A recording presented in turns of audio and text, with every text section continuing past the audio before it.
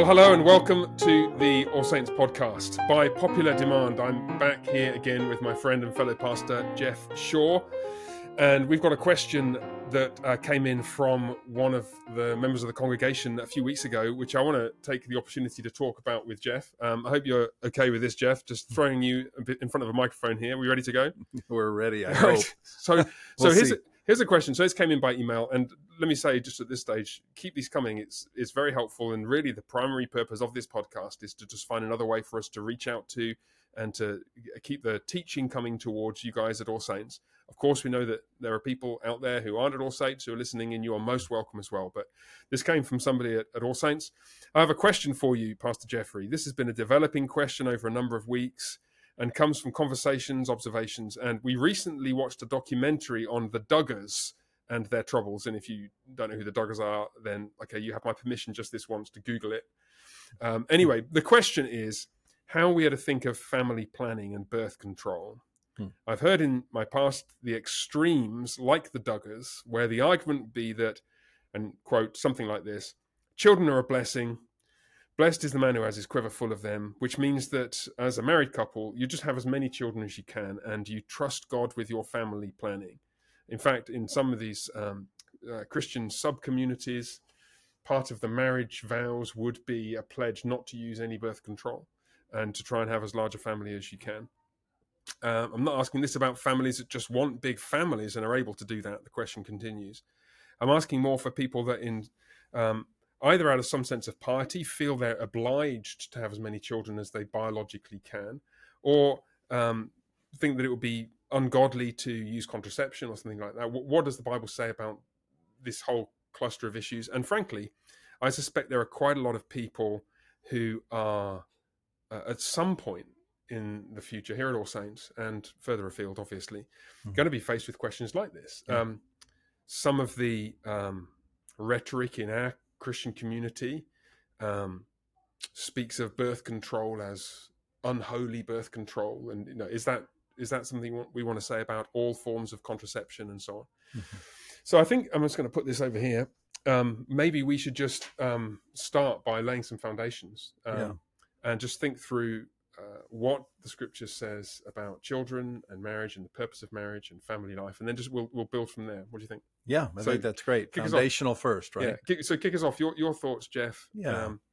The easy one. What does the Bible say about children, and how should we think about a married couple wanting to have kids, seeing children as a blessing? So, yeah. First of all, they are a blessing, right? I mean, that's not in doubt, and I think that children certainly, I mean, children are a significant part of marriage. They come along with marriage. They should be the expected norm as a blessing to married families. That said, I don't think that people are obliged to have as many children as possible. That would be an extreme view in my estimation. Right. That we, and obviously as we get into this, when we talk about birth control, we're going to be talking about a complex issue, right? Because there's all types of birth control. As a really kind of broad heading, that could even pertain to abortifacients and and such. But there's a whole spectrum. There's a whole spectrum here, right? But I mean, it's as old as the hills in terms of people saying I don't want to have another child, and there's some natural ways. There's some natural ways of not having children, right? Right. I mean, I just think it might be helpful for us to dwell for a second or two on the positive, right? Yeah, I mean, absolutely. And the places people always think of, rightly, Psalm 127. Behold, children are a heritage from the Lord, the fruit of the womb a reward. Like arrows in the hand of a warrior are the children of one's youth. Blessed is the man who fills his quiver with them. Mm-hmm. He shall not be put to shame when he speaks with his enemies in the gate. Then Psalm 128, you've got the picture of a blessed wife is a fruitful wife whose children are like olive shoots around the table. And like last time I checked, olive trees put out many shoots. They're kind of bushy trees. Yeah. And I guess part of what I want to emphasize when we're thinking about children is, from a biblical standpoint and a theological standpoint, this is not just a kind of isolated thing, right? Children and family life in general is the means by which God shows his grace to his people. So Genesis 1, fill and subdue the earth. That's the way that you experience the ongoing blessing of participating in God's plan for the world. Even after the fall, God promises to bless his children and his children's children. Right. Under the older covenants in the days of Abraham and Moses and David, under the new covenant on the day of Pentecost. And this is familiar to those of you who, certainly like most at All Saints, will be paedo Baptist in theology. Peter exhorted people to bring their children to be baptized. Repent and be baptized, all of you, and you'll receive the gift of the Holy Spirit, for the promises for you and for your children. And so it's not just that here's your Christian life, and one of the things you should do is have children if you're married and you're able to do so. Though that's true, it's more than that. It's that the blessing of family life is a principal means by which God fulfills his purposes down through the generations. And to see children in that incredibly positive way is really a mindset we need to get to grips with, right? Right. Yeah. I mean, I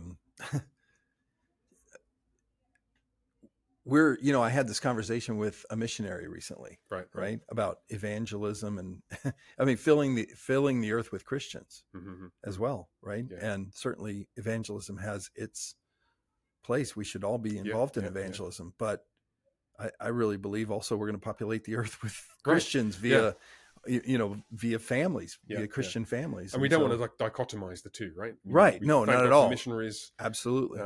You mentioned last Sunday, immense rates of conversion in the country of Iran and China. And praise God for that. Yep. And at the same time, why do we have to choose between covenant faithfulness in families and evangelism to people who've never heard of Jesus and don't know the Bible's got two testaments, right? We've got to be able to do both, right? Right.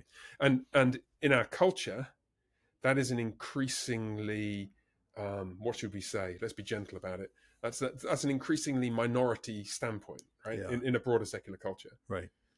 Right. People are saying children are kind of a burden, right? That we need to plan them so that we can really plan the rest of our lives, so that we can make our priorities and not have them crimp our style. Right, and that's really what's in the planning your family thing, isn't it? It's not so much I want to plan my family; it's I want to plan my life, and do all the stuff that I want to do that children would get in the way of, and then we'll try and find a way to squeeze children in and among the really significant priorities that I've got. Right, and that is something which I guess it's snuck up on us, especially since the advent of modern contraceptive.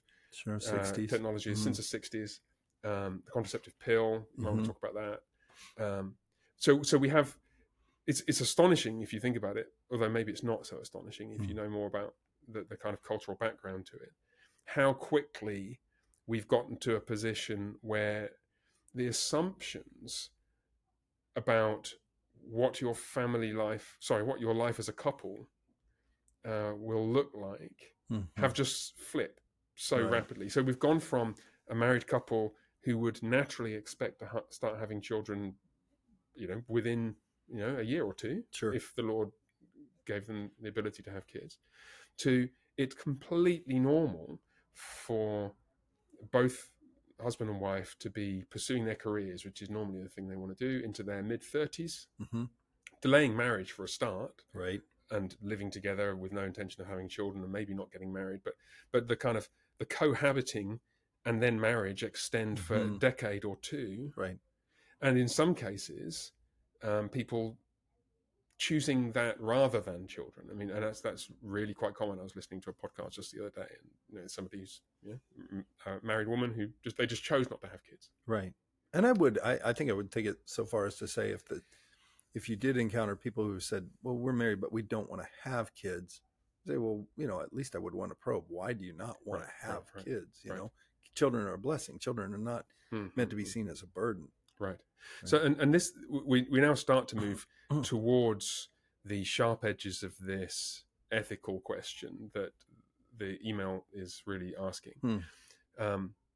Because I think we could say with a degree of certainty that there are plenty of ways of saying we don't want to have children Mm-hmm. that are just sinful insofar as they are standing against God's plan for our lives. Right. Now, of course, we all gravitate towards the exceptions here.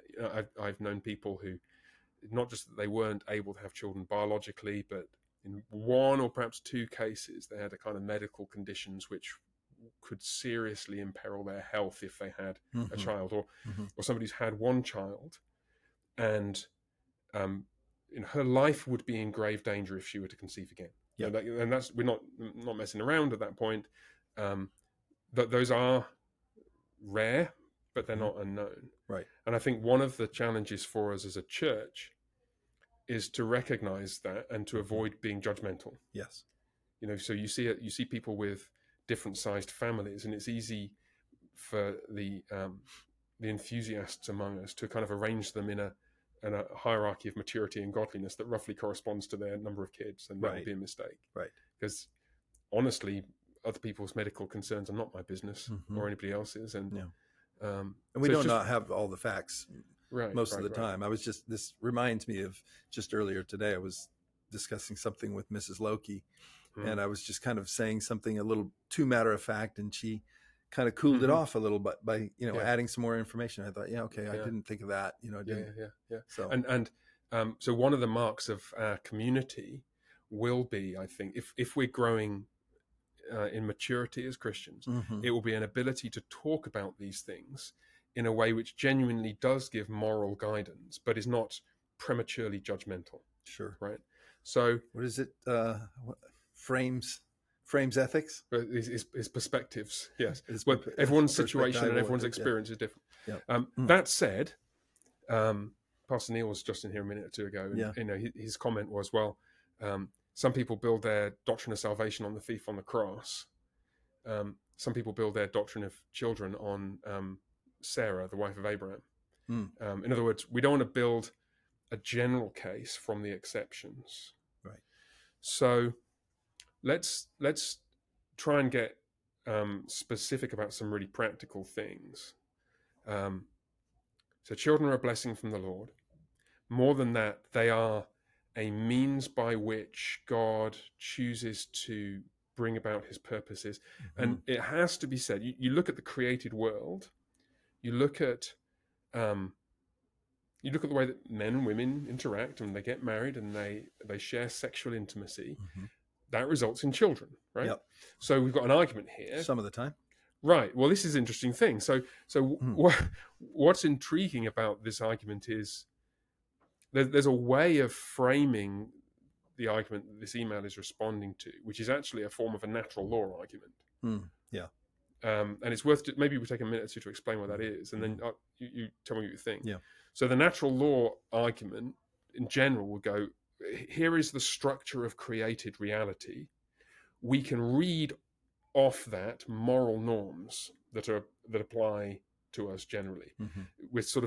We're not going to the scriptures for our moral norms. We're going to the created order. We're observing that when you have a man and a woman and they get married and they share sexual intimacy, they have children. Ergo, anything that gets in the way of that is getting in the way of what God has designed. You ought not to put anything in the way of that. Right. And that's how you end up at the kind of position that this email is articulating. And you sowed the seed of one of my responses. I mean, okay, look, let's give it its due, right? It is the case that God has made it so that a man and a woman, if they have sex, will have children eventually. Yes. Probably most of the time. Which is what makes it wrong if you approach marriage as, it is normative to have children. So if you say, just put it out of your mind, we don't want to have children, that may be wrong, because that there is a normative. Right. But the reason why it's wrong is because of how Scripture speaks about that. Yes. And it's interesting. I mean, at one level, I want to pick up the comment you made, like some of the time, that if we make that natural law argument, it's a really bad natural law argument. Because only some of the time do we conceive, right? Because how many weeks, how many days in a month is a woman fertile? Maybe 3, 4, and therefore, depending on how long the sperm live inside her body, maybe you've got 25%, or it depends on the peculiarities of people's biology. But one roughly on average 1 day in 4 or 1 day in 3 Mm-hmm. is possible for sex to result in conception. And even then, it doesn't always happen in those Mm-hmm. periods of time. So if you wanted to make the argument from natural law, then you'd have to make it with that in mind. Yeah. That God has designed this expression of love and intimacy specifically so that most of the time it doesn't result in conception. Mm-hmm. Now, I'm sitting here saying children are a blessing from the Lord. It would be a bad thing for a couple not to want to have children. But at the same time, I'm wanting to say, let's not follow that way of arguing. And actually, let's not It's not have the whole reason we have Right. sexual relations. right. Right. And so let's dispense with the whole natural law thing. Yeah. As a way of doing ethics, because it's flawed for all kinds of other reasons. And just consider the scriptures. We have scriptures which clearly indicate the blessing of children. Mm-hmm. You've also got the Song of Songs, where children don't really seem to be top on the list of what the lady is excited They're not in the about. picture at all. Right? It's just like, and so let's relax a little bit Mm-hmm. About what sex is for. Let's feel free to affirm all that the Bible affirms about it. Yep. Let's feel free to affirm that it is given for pleasure, Mm-hmm. mutual sharing of pleasure, as well as for procreation. Sure. Absolutely. And we're not going to dispense with either. And the danger here, can you almost hear it? You can almost hear the people who want to emphasize one side or the other, Sure. feeling like wanting to say, yeah, but, and I want to say yes to both groups of people. Yeah. We're absolutely going to affirm what Scripture affirms by this. So where does this take us then? Does it put us on this sort of hard to navigate spectrum, where at one end of the spectrum you've got people who say, I just don't want to have kids. Yeah. And we're saying that's wrong. Mm-hmm. And the other end of the spectrum, we're saying anything you did to prevent conception, That's also wrong. Right. And it would be like if you use a calendar honestly, right? That's contra. Right, that's contraception, because if you've got those 4 days, that the wife knows that she's fertile, and if the husband is paying attention, and he knows that there's this whole 2-week period where they could have sex and they couldn't have a child if they tried. God has designed things like that, and are we supposed to pretend that we don't know that? Right. So the ancients knew that. So you've got this end spectrum in the middle. What do you want to say about the different places that you could occupy on that spectrum, Geoff? Yeah.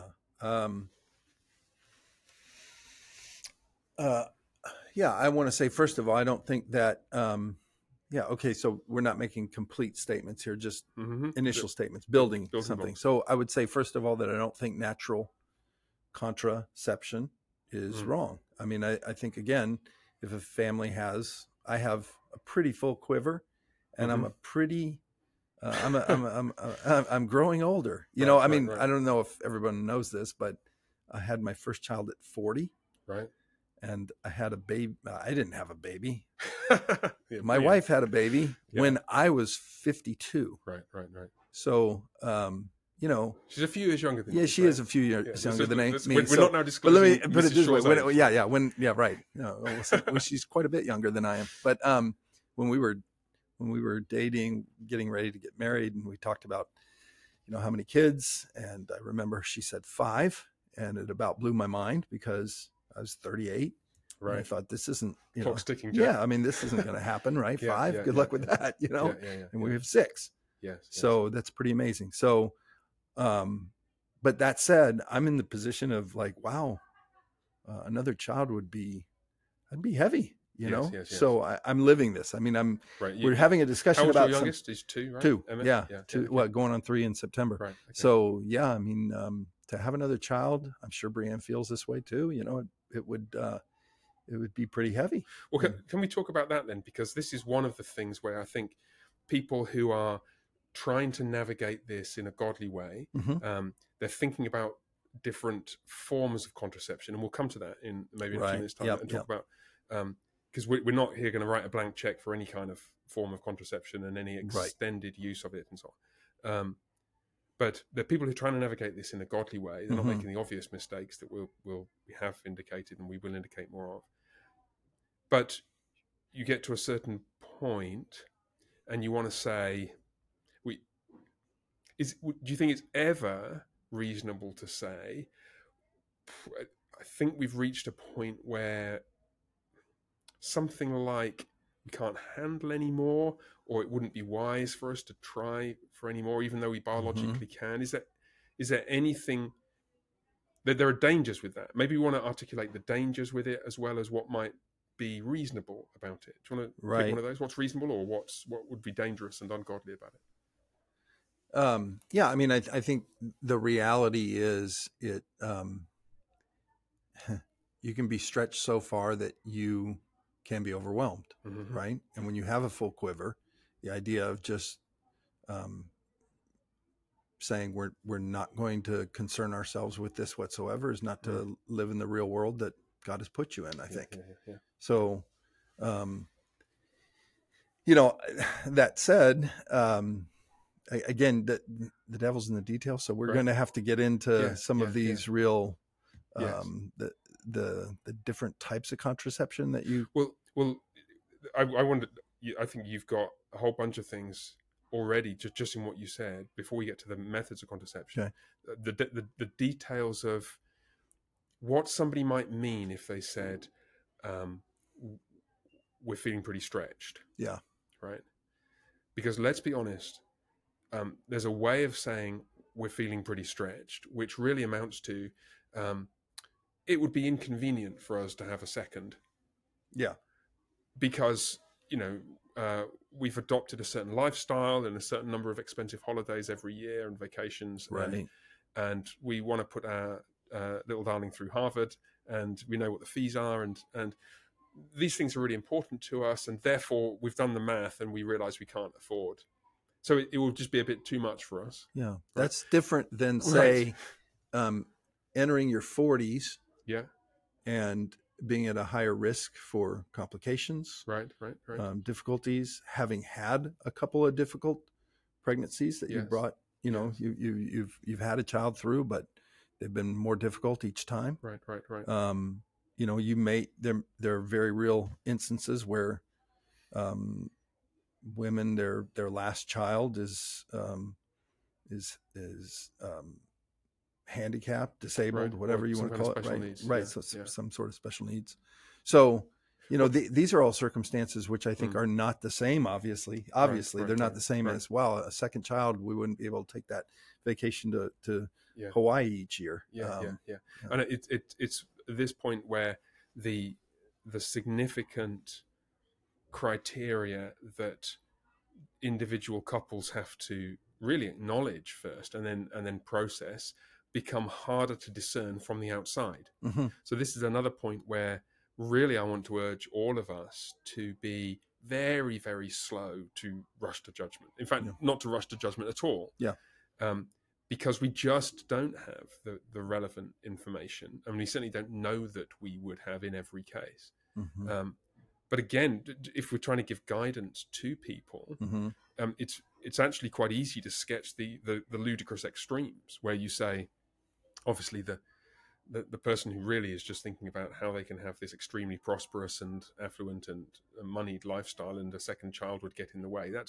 That's not, this is too much for us. That's just selfish. Right? But somebody who says, who's had a child that has special educational needs or some physical disability, and actually what you want to do is to care as much as you can for the children you have. Right. And your ability to do that really would be meaningfully compromised by having another pregnancy and child and then a young baby. That seems to me a reasonable thing to say. I feel like there's 90% in the middle, and where actually the truth is that the thing that starts to enter your head is, I don't feel like I'm mature enough, organized enough, competent enough, together enough as a Christian to do this. Yeah. And well, that might be true. The solution might not be stop having kids. The solution might be yeah, to trust Mature, God grow. for your growth and maturity. I mean, what this really does, if you flip it around, and remember where we started, Psalm 127, with this, children are a blessing from the Lord. I've spent some time recently encouraging young men in particular to take seriously the growth in maturity that's needed of them, the aiming to be able to provide well financially and in every other way for their family, so that they can enjoy the blessing of children, Right. and so that they can set their wife free from the daily concern about where the next meal is coming from for the growing family. Let's flip it around that way, and while acknowledging that we all have a breaking point and we all have limits of various kinds, also acknowledging we don't really know where they are. God can stretch us. That's and we right. can grow. Yeah.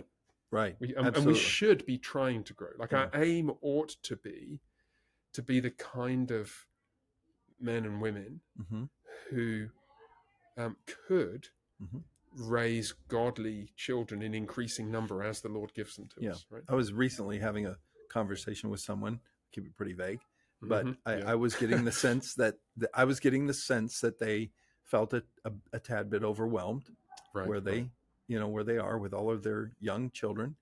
Right. And yet I think that person's attitude still was, if another comes, it will be a blessing. Right. Though I think they don't desire another one right now. So I think that's perfectly fine. They should feel no guilt over that. Yes. Right. Children are a blessing. They have a lot of blessing. Yeah. And let's just imagine some more kind of textured differences. I think it's perfectly possible to imagine people who, let's suppose you have a clunk of children quite close together. You feel somewhat, overwhelmed. You think, maybe we've reached a limit. Maybe you're wrong about that. And maybe you turn around 10 years or 11 years down the line and you look back and think, like, I wonder if we could have, you could try again. At this point, you also raise the whole question of adoption. And adoption is not just for people who can't have children of their own. Right. This is something I've talked about once or twice in the last couple of years, but we probably ought to talk about more, because it ought to be more of a live reality for us as a church, I think. And we all grow up in strange ways, and there may be people out there listening to this who, you made your decisions as a couple about how many children you wanted to have when you were in your 20s and 30s, and then maybe you had some kind of surgical intervention to make it impossible to have any more. But now you're 45, and you're thinking, your views have changed. Your perspective on children has changed. You're more in line with the Bible, frankly. And 45 is young to be raising children. Let me tell you. Just kidding. And you may have grown up in the faith. You may be a better dad now and a better mum now than you were, and yet biological children are not going to be in your future. Not more biological children. Well, there are how many? I don't know. Or eye-watering numbers of children out there who are in desperate need of adoption. Right. So why not at least consider that? I want to say that. Let's touch on a couple of other issues. There's the methods of contraception thing. You mentioned that. The obvious no-nos. Yeah. The day after pill. Yeah. And I would say anything that's an abortifacient that has been chemically, and I think a lot of people actually don't know this. And so I do think it's worth, I think every married couple ought to do its research. It's a good thing to be educated in this realm. And some of the pills don't do what they market themselves to do. They don't just keep eggs from being fertilized. Sometimes they keep fertilized eggs from being implanted. That is what's known as a silent abortion, if you will. We don't want to be promoting that kind of industry and that kind of practice. So, I mean, and that's an ethical distinction of some significance. So, a method of contraception that stops fertilization from taking place because the egg and the sperm don't have the chance to meet is potentially ethically legitimate. within the constraints that we were talking about previously, where your Yeah. goal is to have a family, and you're not thinking of children as this kind of slightly unfortunate side effect of being married, Mhm. where you really want to pursue your other goals, is potentially legitimate morally. So that we're not in the same place as the Roman Catholic Church at this Yeah. point, Yeah. would, because of the natural law argument. And I will add, prohibit just all. I'll throw in there Yeah. too. You say potentially ethically or morally legitimate. I Yes. say the other factor is conscience. So, Hmm. and this is an area where I want to say I think that people do need to.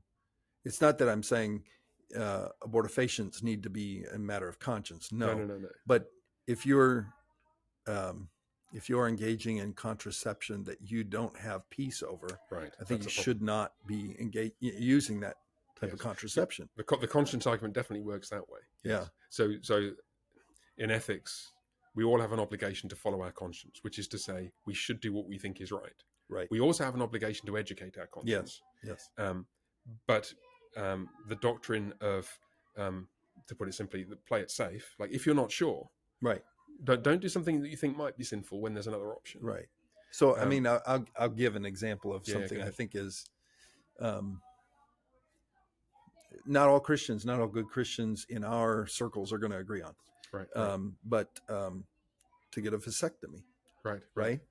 as a method of contraception, if you will. Yes. I don't think that is something that I'm not prepared here today to say that's wrong or yes, that's acceptable. Right. I think that very much can be an issue of conscience. Right. Well, and it could be the kind of thing which depends not just on where a person is in terms of their own thinking about it, because there's the formal material sin distinction that you're alluding to, but it's the other circumstances. So if the reason you're having a vasectomy is because your wife has been told if she gets pregnant again she could die, which is actually the situation that a friend of mine in the UK was in, that's a very different thing from other circumstances. So again, we're in that realm of it's complicated. It depends on the specific circumstances. But just to back up a couple of steps, I mean, your comment about people not being aware of the potentially abortifacient effects of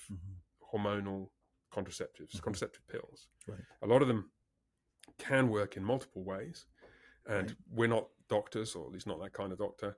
Go and consult your physician and check whether it's possible that a pill that you might be considering taking can work by preventing implantation of a fertilized ovum. Because if it can, then what that's actually doing is terminating the life of a child. They'll call it a fertilized ovum, but it's a child. And the difficulty here is that the statistics might be invoked. It might be the case that in 99.9% of cases, what happens is that fertilization doesn't take place because the contraceptive works by preventing ovulation, or in some other way by preventing contact between the sperm and the egg.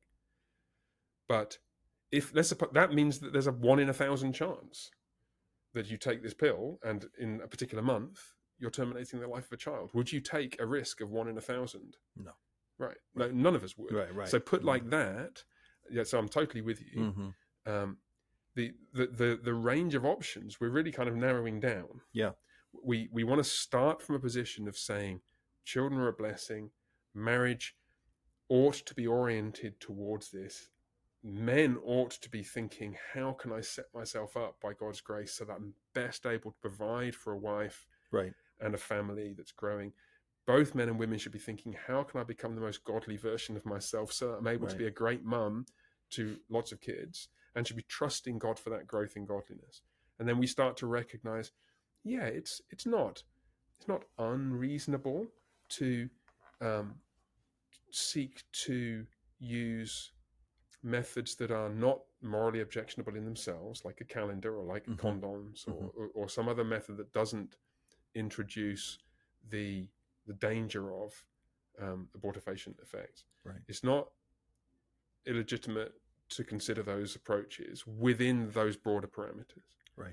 And then I just want to come back again and restate at the end, let's not have a conversation about how to stop having kids. Right? Let's not turn this into a conversation about birth control.